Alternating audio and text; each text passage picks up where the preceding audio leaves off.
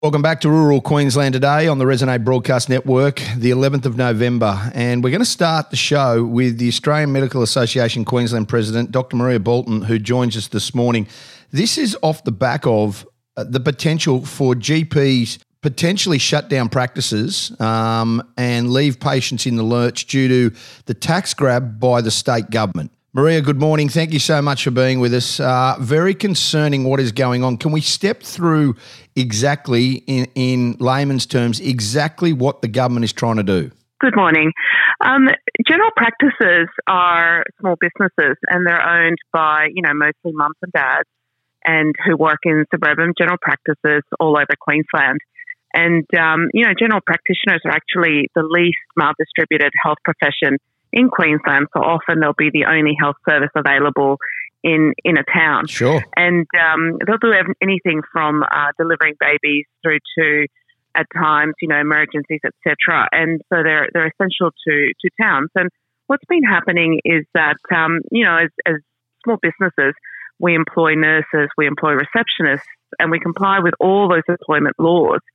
But GPs who work at most general practices work in a room lease arrangement where basically the practice provides them with a room with some administration support, but the GP is free to care for the patients in the manner that they want, and they're free to set what hours they work, and the patients are the GP's patients. And what the state government has been doing this year, and we've had a few members come through to us, are very concerned that there's been a change in the interpretation of the payroll tax. And so basically these practice owners have been slugged with years of back pay for payroll tax for the GPs working in those clinics, even though they're not employees. The GPs rent the room. The GPs rent the room. They don't own the practice. That's as clear as clear. Yeah, correct. And this follows a tribunal decision by New South Wales, which was handed down in July this year. And one of our members was actually approached 2 days after that tribunal decision was handed down to pay back hundreds of thousands of dollars for 5 years' worth, so they can go back 5 years. And another of our members was approached 2 weeks later with a bill as well. So, and the trouble is that, GPs, as you well know, it's really difficult to stay financial and to keep up with the rising cost of providing medical care. And GPs have been amazing. We did 31 million COVID vaccines, which is more than the states, which is more than pharmacies. And we help subsidise that because whatever we received from the government wasn't enough. And it is something that we did as a goodwill gesture to our patients and our community. And then we continue to also care for COVID patients, which, as well, we are not well resourced to do, but we continue to do it. And Medicare rebates for patients, they're woefully low. So whenever a GP bulk bills someone, they are subsidising that patient's care. So there's no spare cash in general practice to pay hundreds of thousands of dollars for a tax that has, that basically has come up unexpectedly. And so GPs are faced with a terrible decision of, what do I do about this bill and what do I do about this patient tax moving forward? Do I close my doors because, there's no way I can afford to continue to do things the way I'm doing? Or do I pass that tax on to patients, which then becomes a patient tax? And, nobody wants to leave their community. We all love to do what we do. And that's, the nicest thing is that there was a survey done by the College of GPs, and they found that GPs really love their job, and they really love caring for their community. But what we don't love is the fact that general practice and parents' access to GPs has been so neglected by both the federal and state governments for decades. And what we're seeing is this just terrible neglect, and it's so short-sighted because for every dollar you spend in general practice, you save $10 in hospital services. My God. So it's just nonsensical. Okay. We know the shortages and the dramas that are going on in rural and regional Queensland, and it's happening in the metropolitan areas as well. But can you explain to me then, and this is a very, very concerning situation.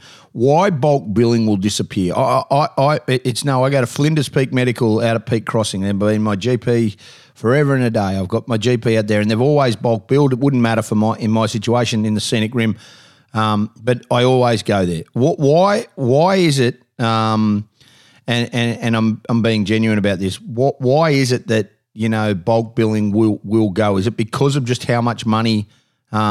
Because a lot of these practices won't survive? Yeah, correct. And a lot of practices, there have been some practices that have already closed down. So there was a TriStar corporate group who closed down, and it is because, the bulk billing rates, so the Medicare rebates for patients, they were set in the 80s, and they haven't been indexed the way that they should have been indexed. And for example, this year, the indexation basically for a patient who has a standard consultation went up by less than $1.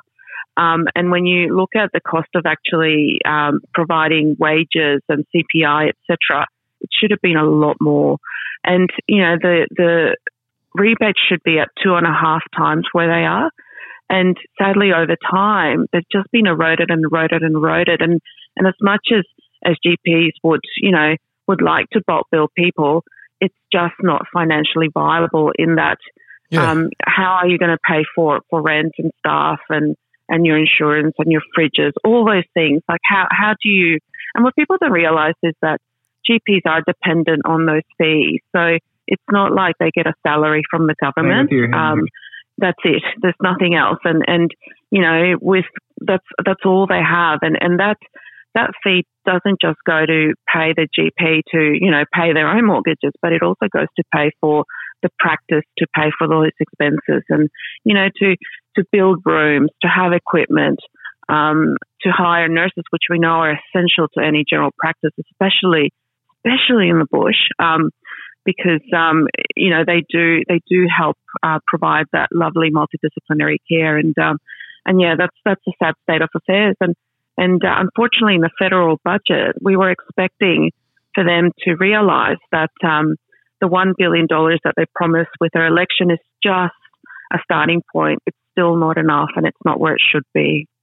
Yeah, it's quite unbelievable. Can I talk to you about and what now? If the government aren't going to and they're not going to backflip on this, is the real threat that?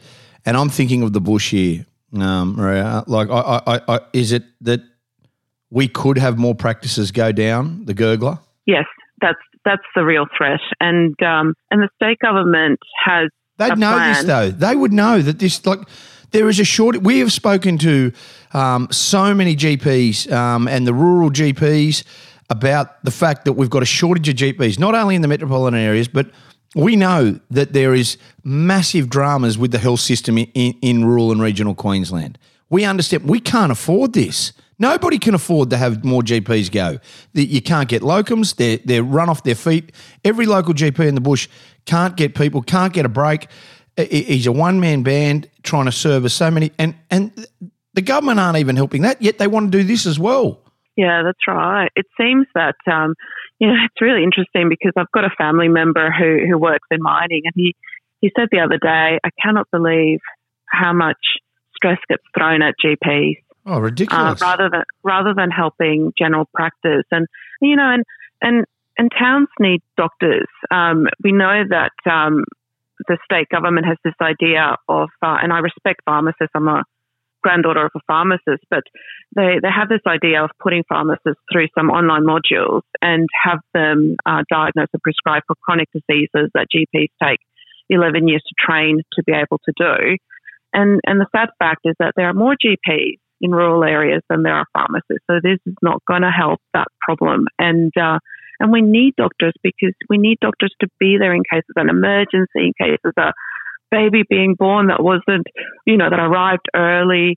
You need someone who has that medical degree to care for that community. And we need to do everything possible to ensure that is happening. And there's a few things they could do. They could help fund those general practices. Like, I don't know if you know, but mining companies in some places, so for example, Thierry comes to mind. A few years ago, they used to subsidise the local general practice because They needed to have a GP there. Yeah, 100%. Yeah. 100%. So, they could be helping out. They could also be helping out by helping us to attract more junior doctors into general practice. So ensuring that junior doctors have that exposure to wonderful general practices in the bush. And, I spent months at Proserpine Hospital when I was a medical student, and they taught me everything I know. Those GPs manning that hospital taught me everything I know. And then I ended up working in Mackay for 9 years, which is an hour south, which because I had such a great experience at Proserpine. And the other thing is looking at those Medicare rebates, because not every patients are really, there are a lot of vulnerable people, and people can't afford, not everyone will be able to afford a gap. So the government needs to look after those people who can't afford to pay a gap, and they need to do something about these rebates that are woefully low. And people need to recognise that as much as the GP would love to continue billing them, if it's not set at the right level, it's just not possible to continue to keep your doors open. So, and the federal government needs to recognise that 100%. And step up. Yeah, they do, and they need to. This is the biggest issue in the bush at the moment is our health and our GPs. There will be massive effects if this doesn't change, and people will move interstate. It's just quick as that. They absolutely will move straight away. And other states are considering payroll tax exemptions for general practice.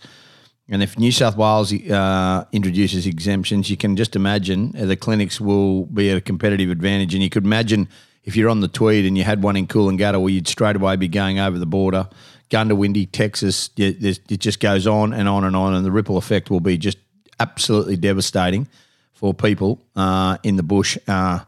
Maria Boulton, Dr. Maria Boulton, thank you so much. Boulton, thank you so much. Australian Medical Association Queensland President, we really appreciate you giving me some time this morning, and obviously we'll talk to you again because this is a ever-moving issue and one that we want to stay abreast on. Thanks so much.